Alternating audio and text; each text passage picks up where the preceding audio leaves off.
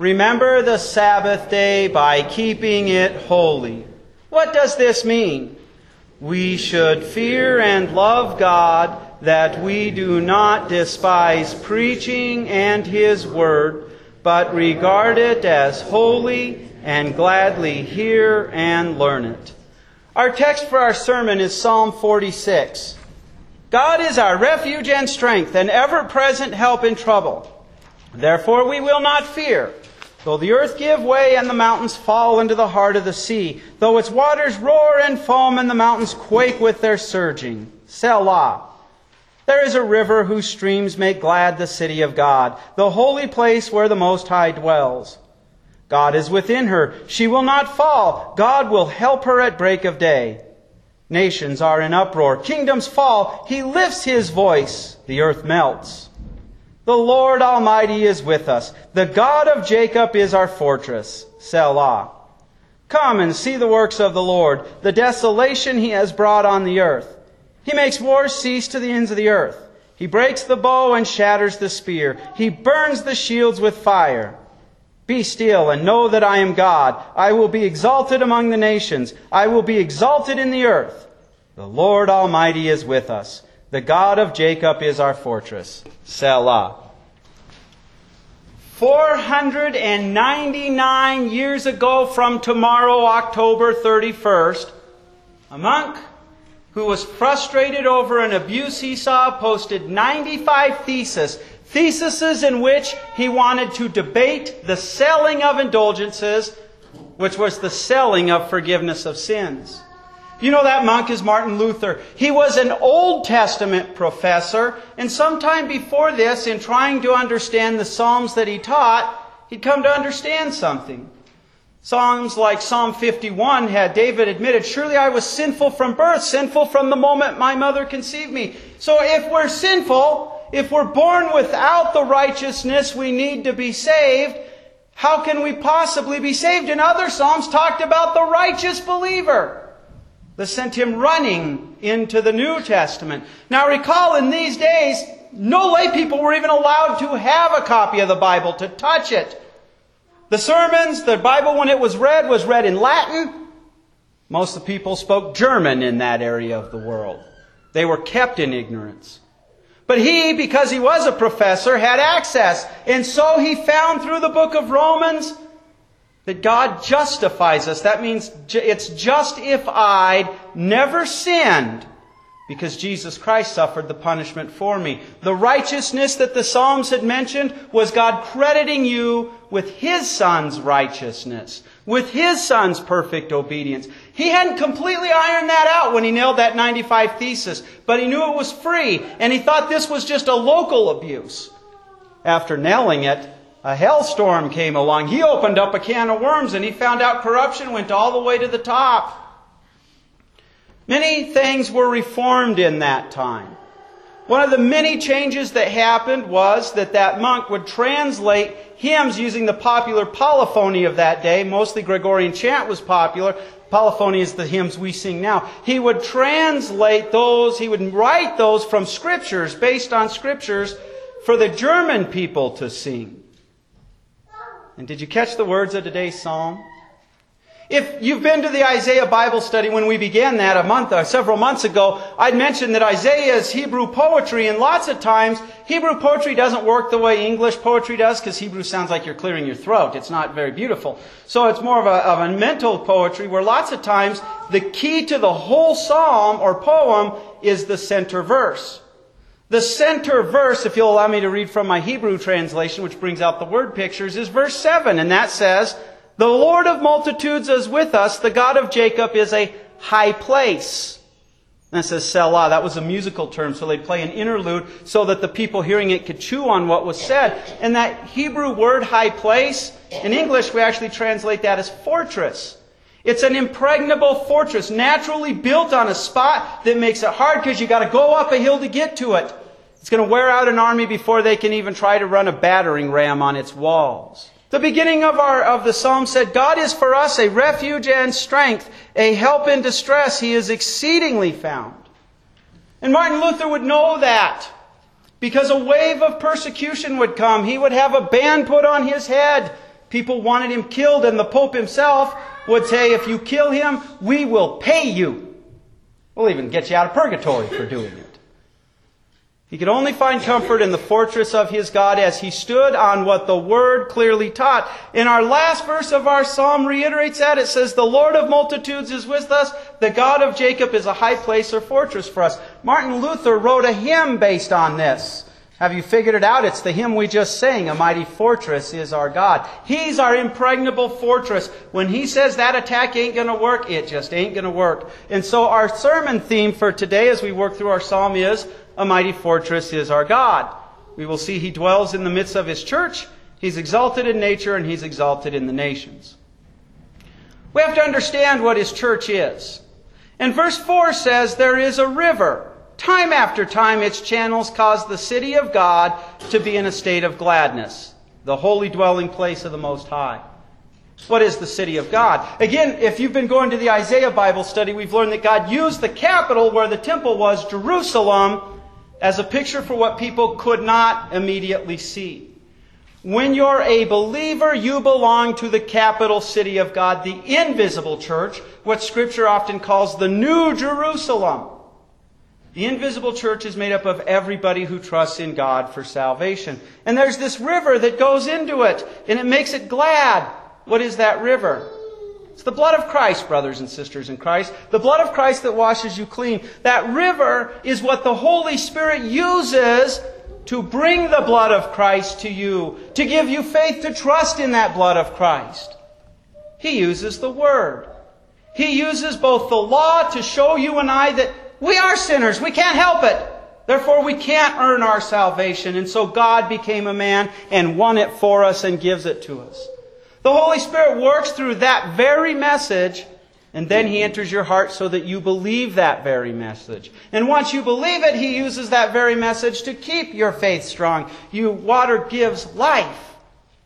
He works with that Word combined with water in baptism, and He seals Himself. The Holy Spirit seals Himself in your heart so that you are sealed into the city of God, the invisible Christian church. And of course, we need a feast. We need to nourish our faith. And so besides having the Word that nourishes our faith and baptism that daily empowers us to fight against our sinful nature, He's instituted the Lord's Supper, in which we literally receive the body and blood that was given for your salvation. So He strengthens and nourishes your faith. This is all done in the invisible church, but it gathers visibly. And sometimes the visible church, because you and I are both sinner and saint, we have that new person that's alive in Christ and a member of the invisible church, but we have that sinner in us. Sometimes in the visible church we see all kinds of problems. It happened in the Old Testament. The people had seen God's mighty power delivering them, and then they made their own golden calf at Mount Sinai when Moses went up to get the law and stone. It happened time and time again as they would turn to the false gods of their region. Later, He would destroy that, and they would turn around, and two groups would come into existence years before Jesus' birth, the Sadducees and the Pharisees. The Pharisees turned to the law for their salvation, thought that if they acted holy enough, then they would be saved. Does this kind of sound like selling indulgences, earning your forgiveness? The Sadducees, they didn't believe God's Word was God's Word. They didn't believe in the miracles and those things in it. It had become an intellectual exercise. So salvation became something else for them. They didn't even believe in the existence of angels. And these two groups were in charge of the Sanhedrin, which was supposed to be teaching the people, making sure that they were looking for the Savior. The visible church seemed to be shaken. Of course, Jesus came. All that was set straight. Christ dies and rose. And then He sent His apostles out and other disciples who spread the Word. But hundreds of years later, the Word was lost. It was buried away in churches in a language that the people didn't speak. And they had been taught, you won and earned your salvation with fear and trembling. God just jump-started you so that you could start the works, but you earned it. And if you weren't sure if you earned it enough, your only comfort was you got to spend 1,000 years in purgatory, burning in a hell-like atmosphere for every sin you had not earned enough forgiveness for. It seemed that the church had been shaken. But God rose up a man and others who would follow behind him and put that man in the circumstances in which he would be in the Scriptures. And once again, the good news that God loves you and freely gives you salvation was restored. And in the end of verse 5 we're told, time after time God will help her at the crack of dawn. Just when it seems like the night is run its full course and everything has to be destroyed, the brilliant light of the good news of salvation in Christ comes. We see it over and over again in history. God still preserves His invisible church, even while nations and other religions attack and kill Christians, while the Christian church itself visibly will fall away. God says, no, I won't let it be destroyed.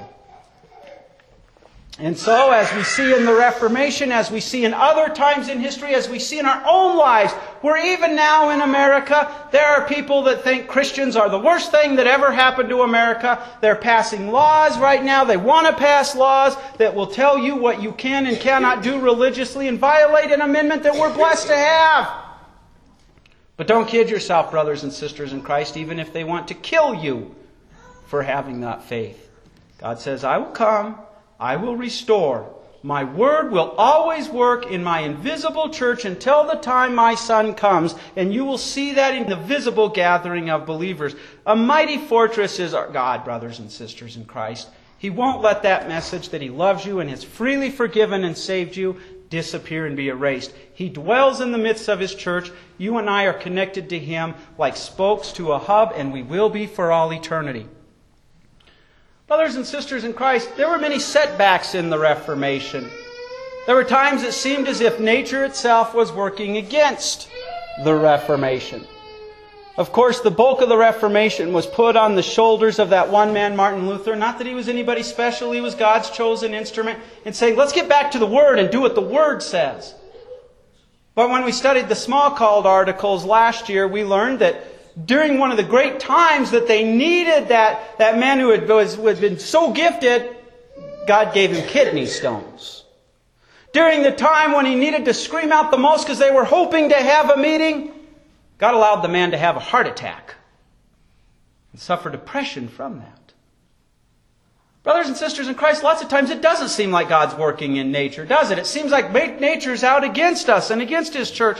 We're told in verse 2 of our text, therefore, we will not fear when earth-changing events occur. That is, when the mountains are shaken into the heart of the seas. Its waters roar and foam up time after time. The mountains quake time after time when it rises up. Selah. Let me paraphrase what it says there. There are times you'll see natural catastrophes that are terrible. But you don't need to fear. Because God is the God of creation. He made it. And yes, they're terrifying, but He uses them. He uses them for our good. And we're told at the end of verse 10, time after time, God tells us Himself, I am exalted in the earth. God uses natural catastrophes. He uses our natural problems with our bodies for a reason. To the unbeliever, those things are a warning. Life is short. Don't place your hope in this world. And for the believer, they're a reminder.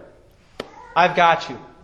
And so when these things come along, when you're diagnosed with scary diseases, you can look at death in the eye and say, throw your worst at me. I'm saved. I'm a member of the invisible church and God dwells in her midst. You can take my body, but you can't take my soul. I will live forever. I know, as Job says, that my Redeemer lives and that in the end I will see Him, I and not another, with my own eyes. God will raise up your body and make it glorified. And when these natural disasters come upon our neighbor, God sends you with the wonderful news. God's at work for you. He's using this for your good. And what is the way that you can know for sure that that's exactly the case when it's shaking and it's terrifying? Because He took on human flesh, lived perfectly for you, died for you, and rose for you. He's not going to go through all that trouble just to let something like that destroy your faith. Yes, brothers and sisters in Christ, God even works through nature. Even when the unbelievers say, how can God allow this catastrophe to come? We can say, because He's warning you to stop your unbelief. And He's telling those who do believe in Him, hang in there. This world is miserable, but I've got a paradise for you that my Son won for you. A mighty fortress is our God. He dwells in the midst of His church, and He's exalted in nature. And so we arrive at our last part. He's exalted in the nations. Verse 6 says, nations roar, kingdoms shake. The Christian church has seen that. In fact, the Old Testament church saw that. God sent men like the prophet Isaiah to warn them. You keep following false gods. The government of Israel that was meant to point the people to the Lord was pointing them to worship Baal and Moloch and Dagon. False gods. But God worked. He sent other nations in to chasten them, to remove them, like Assyria and Babylon. The early Christian church found itself being persecuted by the nation of Rome. It was very simple. Turn over your scripture. Remember, in those days, that was lambskin that had been tanned and you wrote it out by hand. Turn over your scriptures, offer a pinch of incense and a prayer to Caesar, and we'll let you go. There's a little fish that people put on their bumper stickers. That Christians would draw that. They met in the catacombs due to superstitions. They met in the tombs. And you draw that half-moon looking thing, and the other guy would draw it the other way, and you'd have this fish. It stood for Ichthus, Jesus Christ, God's Son, our Savior. And today that's become something that unbelievers mock. More Christians were killed through the Roman Empire until 300 AD than the Nazis killed Jews, which was also not right, in the concentration camps. It always disgusts me that people today will put up a fish and make fun of that symbol, but they know better than to do that with the Star of David. But the amazing thing is, brothers and sisters in Christ, while the Romans were busy trying to kill the Christians, they grew. The emperors complained, the more Christians we kill, the more the Christians pop up. It used to be if you turned a Christian in, if you could prove they were a Christian, turned them in, you got their property. And Roman citizens stopped doing it. They said, whoa, this is the kind of neighbor I want. This guy is kind to me and caring. I don't have to worry about him stealing or being a shyster with me. And again, the government was used against Martin Luther and those who supported the Reformation. His message, let's return to the Scriptures. But God worked. We're told, who causes wars to cease to the ends of the earth? Time after time He shatters the bow. Time after time He cuts the spear in pieces. And we're told in verse 10, time after time I'm exalted in the nations. The Pope used Emperor Charles to say, you go, you kill those Lutherans. But guess what? God had a different plan. It's amazing when you read your history how it works out. You got to kind of connect the dots. You see, the Turks, who were Islam, were invading the borders of Europe. And they needed those German soldiers. So Charles did not want to come in and kill them to force them back into the Roman Catholic Church that they really just wanted to reform. But he put them on the front lines because he needed those soldiers. God bless them. They turned out to be very good at turning back the Turks. This bought the Reformation the time it needed before the Roman Empire's government could come in and wipe them out. And after Luther's death, they did come in. They came in with their soldiers. They raped Lutheran pastors' wives, trying to force them to recant their faith. They killed Lutherans. But that word, it's in the Scriptures, had rooted deeply. Don't kid yourself, God also used government in a good way. Men like Elector Frederick, who got a guarantee that Luther could appear at the Diet of Worms and say those famous words, unless I can be proven by Scripture and clear reasoning, not by popes and councils that contradict each other, I will not recant. And Frederick had him kidnapped and hidden in his castle. God used the government also to protect the very ones that another government was trying to kill. And when that government did finally come into Germany with its soldiers, God used the German government to send them packing. God had ruled through the nations. He still does today. Brothers and sisters in Christ, we're a few days away from an election. And it's scary to think about whoever you elect, the things that can come. I've never voted for a president because I thought they would be the ideal president. I've always voted because they were the lesser of two evils. Isn't it scary to think of some of the things that can happen? Find comfort, brothers and sisters in Christ. God rules through the nations. When governments are persecuting Christians, God uses it to grow His church, His invisible church. Otherwise, He uses it to protect His church and give it a safe harbor that they can study His Word in peace and security. He is exalted in the nations, and I can assure you, whatever person is elected, God knows. He has His plans, and He's still in control. And so, brothers and sisters in Christ, as we have applied this psalm using the Reformation, we see through this psalm truly a mighty fortress is our God. He has saved you. He gives you salvation. And so we can be confident. He dwells in the midst of His church, His invisible church in which you are a member because you trust in Jesus for salvation. He's exalted in nature so you can be assured whether it's good times or bad times, He's using it for your good and using it to open up doors for you to share the good news of salvation with your neighbor. And He's exalted in the nations. They can roar against Him or they can work to protect His word. But either way, He'll work through them whether they like it or not. Praise be to our Lord. Amen. Glory be to the Father, and to the Son, and to the Holy Spirit, as it was in the beginning, is now, and will be forever. Amen.